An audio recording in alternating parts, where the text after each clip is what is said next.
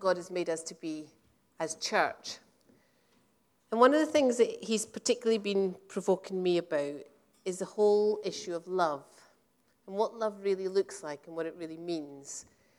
And I just want to take us through that a bit today, some of the things that God's been speaking to me about, and we'll kind of chew it around together a bit. But just to start, can we just have a wee look at John 13, verses 34 and 35? Because it kind of feels like this is where it kind of all starts and finishes. And today, literally, we will start and finish with this. Because it feels like it's a very interesting thing that God said to us at this time. You got it? We'll start. So this is in the context of Jesus preparing the disciples for him leaving. And the three chapters, 13, 14, and 15, are very significant ones as before he goes, telling them how he wants them to be.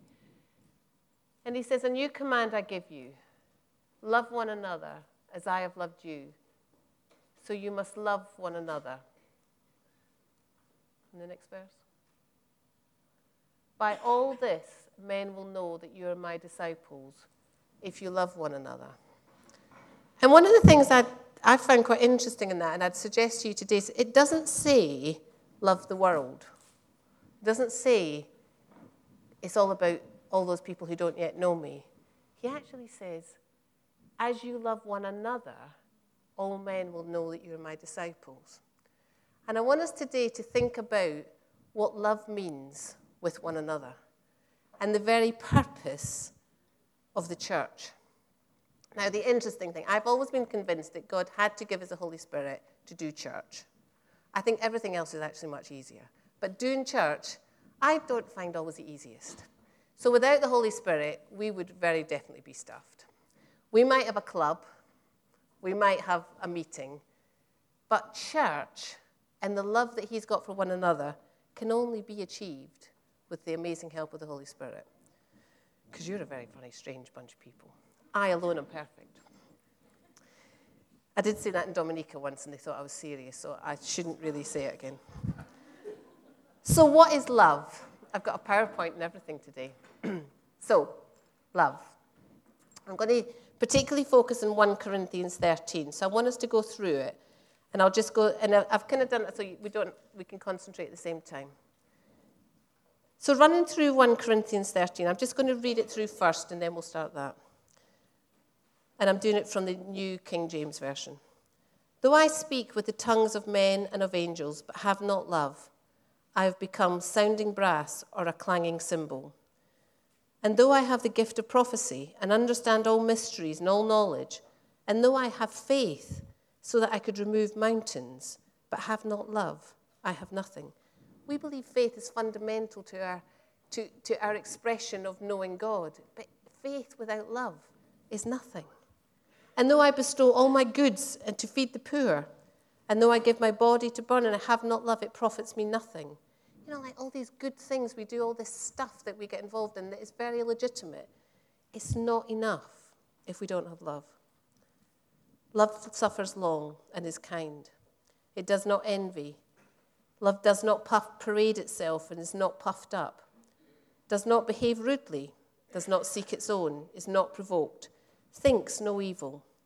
Does not rejoice in iniquity, but rejoices in the truth. Bears all things. Believes all things. Hopes all things. Endures all things. Love never fails. But where there are prophecies, they will fail. Where there are tongues, they will cease. Where there is knowledge, it will vanish away. For we know in part and we prophesy in part. But when that which is perfect has come and that which is in part will be done away. When I was a child, I spoke as a child. I understood as a child. I thought as a child. But when I became a man, I put away childish things. For now we see in a mirror dimly. But then, face to face, now I know in part, and then I shall know, just as I am known. And now abide faith, hope, love, these three, but the greatest of these is love. So let's take a wee look at what love is. Love is long-suffering. Now, I'm going to come back on that one, so I'm not really going to take much time on that. Love is kind. That word kindness relates to the fruits of the Spirit. It's the same as used in Galatians 5 and one of the fruits of the Spirit, which is kindness, which basically translated means goodness in action. This is a funny one. Acting in the welfare of those that tax us. I was saying to the people that live in my house this morning, if you start being kind to me this week, I will try not to hear it that actually I tax you. So if you find somebody being really kind to you this week, say, oh, okay. No, not really. But it's interesting. It's easy to be kind to those that we really love and we just want to bless. But what about those that annoy us more? What would it mean to be kind to them? Love does not envy. Now, that word envy is also used in 1 Corinthians 14 about desiring the gifts. So in the positive way, it's that consuming desire for something, but actually in a negative way, it's about jealousy and envy. In James 4:2, it uses that word for lust or jealousy. Love does not parade itself. It's not puffed up. You know, that arrogant thing. The opposite of not parading yourself or being puffed is actually you want others to get ahead. You want them to count more than you. Does not behave rudely. Does not seek its own, but rather the needs of others. And in 1 Corinthians 10:24, the same concept is used there where it's talking about look out for the needs of others before our own. You know, these are all concepts we're very, very familiar with. But I want today to kind of allow it to soak a bit and to consider what is it we can be looking to God for more. Love is not provoked. This is particularly relevant to me because I'm regularly provoked. It doesn't mean like you never get annoyed by anything, but it's what you do with that. Responding rather than reacting. I'm a very good reactor. Instant. Always justified. But actually what God's really convicting me about is how do I learn how to respond, take my time, actually listen to what's happening. I'm quite good. One of my colleagues at work regularly says to me, Avril, you have 2 ears and 1 mouth for a reason. So learning how to respond, not react. Thinks no evil. Now this word in the New King James, it uses thinks no evil. It means not accounting up things that people have done wrong. You know that thing where you say, yeah, I've forgiven you. And then the next time they do something, but this, and this.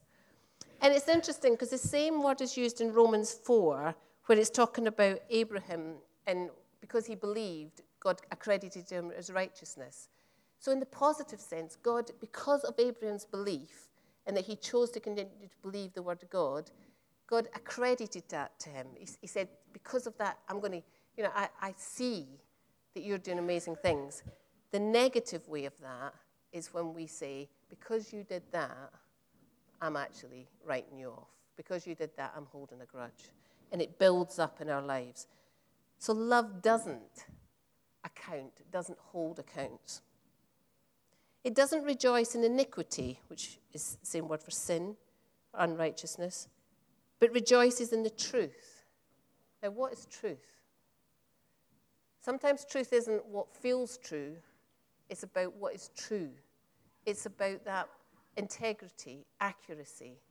It's about the sincerity of knowing what really is true.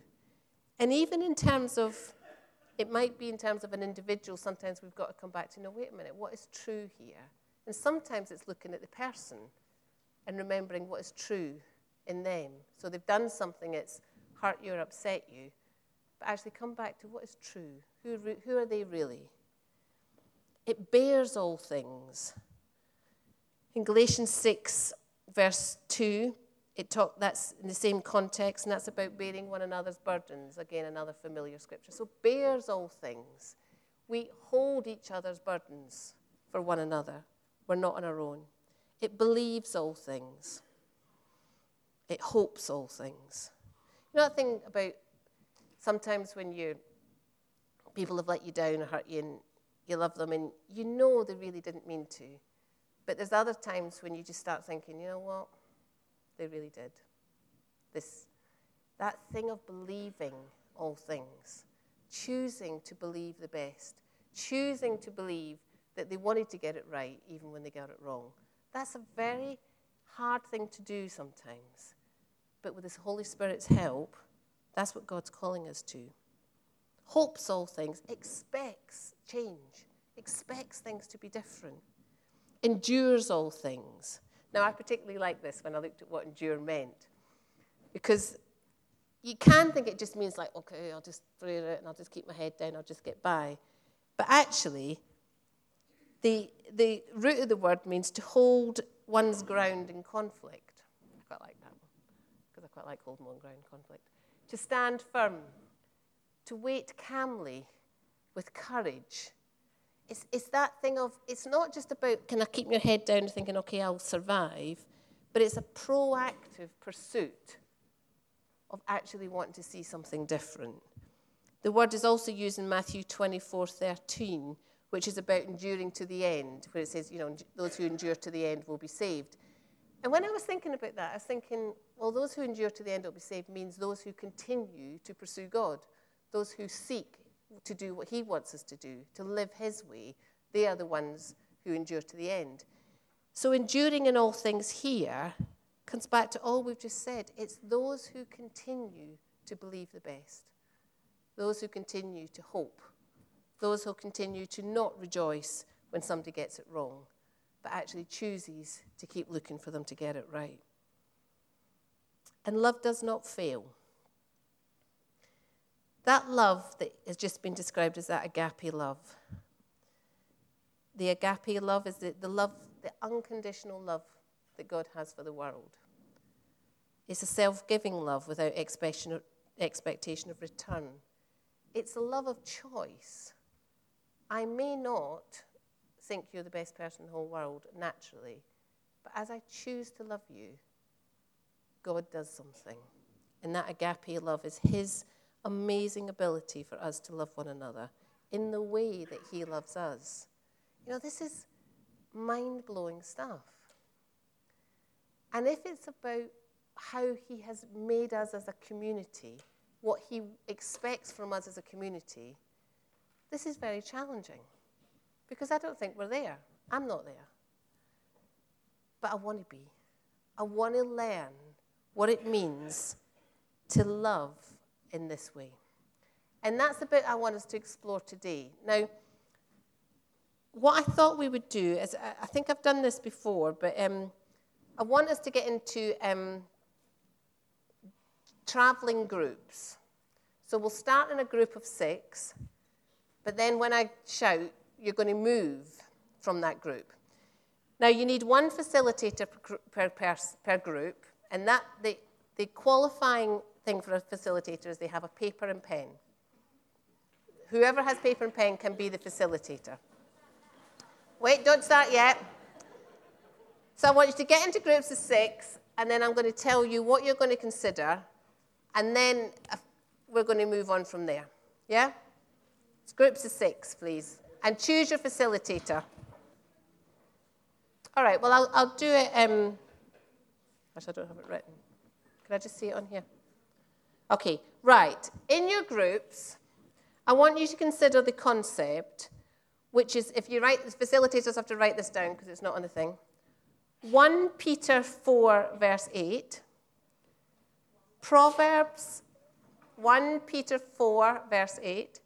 Proverbs 10, verse 12. James 5, verse 20. And there's a little extra one that might help you, which is Proverbs 17, verse 9. I want you to think, this is basically, the same thing is said in each of these verses about love covering a multitude of sins. And the question I want you to discuss is, does that mean we're doormats for Jesus? So given all we've talked about in 1 Corinthians 13, what love is, these verses basically say the same thing in different ways, in different contexts, that love covers a multitude of sins. So therefore, does God call us to be doormats for him? Discuss. Okay. Now, this is what is called secondary illumination. This is where the body starts to explore the word. Right. Facilitators, stay where you are, and everyone else move. Try not to go with the same people. Move around. That's all right. You should. What I really wanted to do today was to stir up something, because this is actually a very personal thing. There is something that only you before God can really ask him to be helping you. What does it mean for me to love more? So I just wanted to stir it up, and hopefully you got beyond the Christianese and into some meaty stuff. So let's hear from a few people. I need a runner. Is Andrew here? Andrew?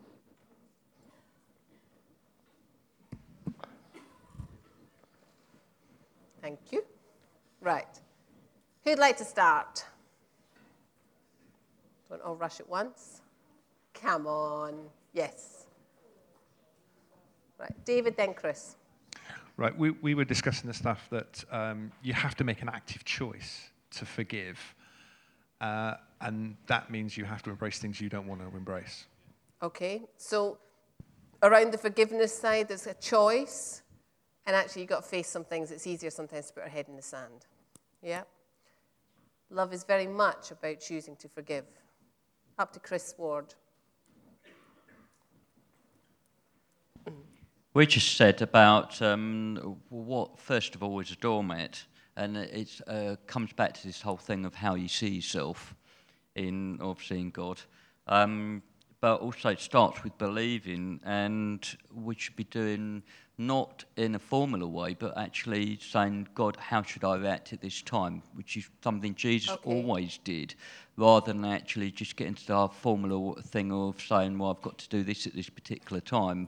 So if in one circumstance we may react one way, in another circumstance God may tell us to react in a completely different way, but it's about being righteous. So it's not just about just because we love people doesn't mean we just accept everything that happens. Doormat meaning it's a very important thing to get the rubbish off your shoes before you go home. That's not just what it's about. It does say in the Bible, though, about turning the other cheek. How do we answer that? So it's not about just accepting everything that happens to us and loving people no matter what, and not challenging anything. But it does say about turning the other cheek. Maybe we do have to just accept everything. He's here, Teresa. I mean, in a way, it's the hardest thing in the world if someone has been openly sort of hateful and abusive to you for a long, long time, from other people's perspective, to suddenly see that we're being loving to that person and we've come into a good relationship, and they might say, actually I've had this said to me, how can you accept that person back after what they've done to you? You're being a doormat. Being a Christian is being a doormat. But, yeah, I'm glad to be a doormat. Yeah, I'm really glad to be a doormat for Jesus. And I think one of the things that, sorry, I couldn't get your name. Teresa. One of the things that Teresa highlighted was is the difference being a doormat in Christ, being filled with the Spirit, and being a doormat in your own strength. And I think making that distinction, I thought, was quite important. Also, we kind of cover the idea of putting trust in God, and sometimes I'm not sure what the correct definition of being a doormat is. I think that's the variation as well. We might have different definition of actually being a doormat, and sometimes it's about how you see yourself within Christ. And we were talking about how there's a scripture in Matthew 6 verse 7 that talks about do not give dogs what is sacred. And just considering all those scriptures, turning the other cheek. And I think it's about the personal relationship with God. Also that God never promised us respite. Never promised us respite from challenges and difficulties. Okay. And I guess that's why helpful. It gives a face and hope. Good. So we've got the whole issue of we've got to choose to face the hard things, be willing to forgive. The thing about we have to know what God is saying in a given moment in the context of this. The reality that actually sometimes there will be a lot of things against us. People may be very abusive, very hurtful. And God actually does say it's not an option, but to accept them and to love them and forgive them. But in what context? Anything additional to that? Richard, and then we'll come over to Tanya. Just Richard, November here. I was thinking about the way Jesus reacted in different situations, and I think that's the key, because he wasn't exactly very nice to the Pharisees, was he? And he told them what for, and he was, downright rude in some senses to them, and told them, you hypocrites, you bunch of liars, you whitewashed tombs. Okay, he wasn't swearing at them, but, that was hardly very edifying and nice. But on the other hand, he didn't open his mouth, did he, when he was accused before Pilate, if I got that right. And, it seems that at some times, Jesus, he just did exactly what the Father was doing. And I don't know if it would be right to say he didn't really stand up for his own rights, but he did stand up for others. And probably most of the time when he got angry, it wasn't because people had upset him because they had a go at him. He could rise above that. But I think when he saw the poor and the widows, people having a go at the weak and the vulnerable, man, that boiled his whatever, and he had to speak out. So I wonder if that's a model for us. Yeah. So it's actually, in terms of the context of love, that's actually in the context of something more around, there are times when we will be angry, there are times when we do have to confront things and deal with things, but it always has to be with that same basis of love. But it's sometimes there are things we've got to challenge. We were discussing do we just let people get away with stuff, and that kind of feeling that you get. And one of the ways we thought, if you think about your own errors and your own mistakes that you make, then it helps you to kind of help them in what they're dealing with. So and you're just coming from a different standpoint, really. So.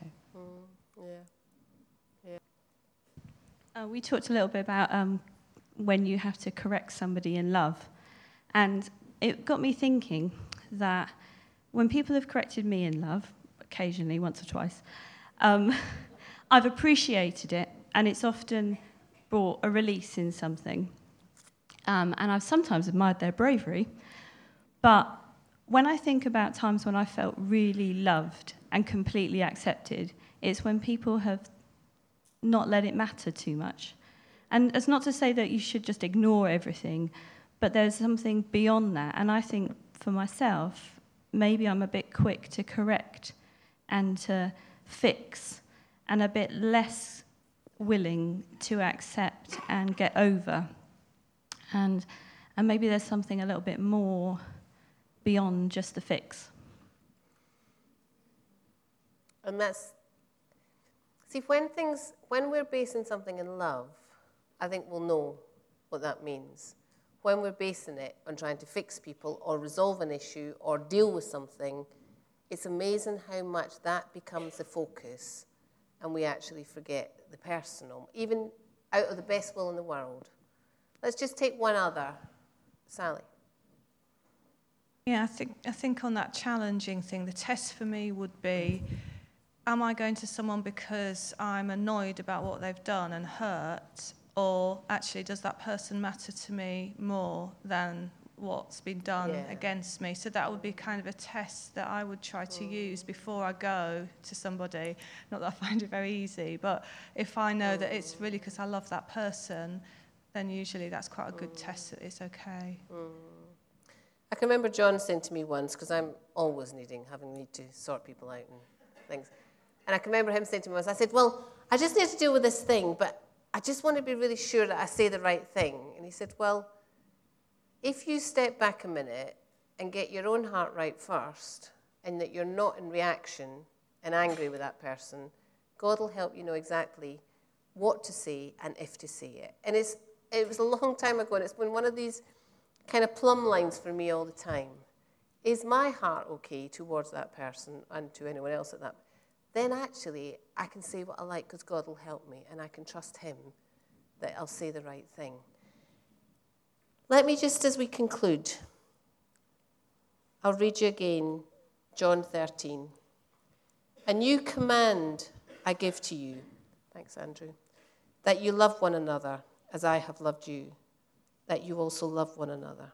A new command I give to you, that you love one another as I have loved you. By this, all will know that you are my disciples, if you have love for one another. This is not a minor thing. This is not a, oh well. This is the primary basis on which we're built. And I'm just going to run through with you, and you don't put it up. But just shut your eyes for a minute and just be saying to God, enable me, God, to love as you want me to love. Because love suffers long. Love is kind. That means goodness in action, acting for the welfare of those who tax us. Love does not envy. It's not about jealousy or lusting after something. Love does not parade itself or is not puffed up. That means it's not arrogant.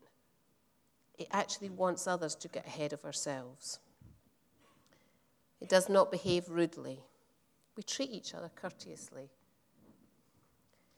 Love does not seek its own. As we love each other, we'll see that the needs of others is more important than the needs of ourselves.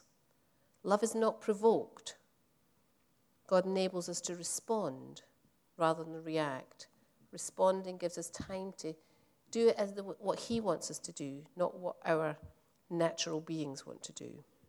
It thinks no evil. Love enables us not to hold account when things are going wrong, but to let those things go. It does not rejoice in the other's iniquity, but rejoices in the truth. We want to see people get things right. It bears all things, that we actually choose when others are struggling, that we stand with them. We don't just say, oh dear, that's a shame. We bear all things. We believe all things, even in the face of something that you just think is just not ever going to change. We believe the best of those peoples. We hope all things through love. We endure all things. Enduring means we don't let it settle when we see something that doesn't please God. We endure to see that person enabled to be all that God wants them to be. But it's calmly and courageously.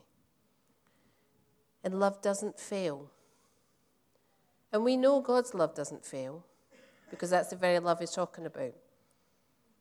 But what's interesting is he can ensure that our love doesn't fail. And one of the most interesting things I find with God is, even when I get it wrong, he can enable me to get it right. It's not about success. It's not about always getting it right, but it's about always submitting it to him, who will enable us to always get it right. So love doesn't fail. That self-giving love without expectation of return, that's where God's calling us. That's the journey we're on. That's going to be part of what the broad place looks like. Him enabling us to live as he wants us to live. And love for one another will be key to that. So I would challenge you to start seeing people again, even in this hall. You know, you see the people you see. You do the stuff with the people you do stuff with. And you think, well, they wouldn't want to talk to me, or they're all right. But just say to God, let me see this church again. And you will see people differently, because you'll get the little nudge that God will say, why not text that one or invite that one to lunch? Or why not pop in on somebody? They're the nudges that God will give us. Step outside our comfort zone, even amongst the people in this hall. So we've heard today about the text and the significance of texts at those right times. You can be part of that. You can be the messenger. You can be the carrier. So let's just ask God again that we see each other afresh.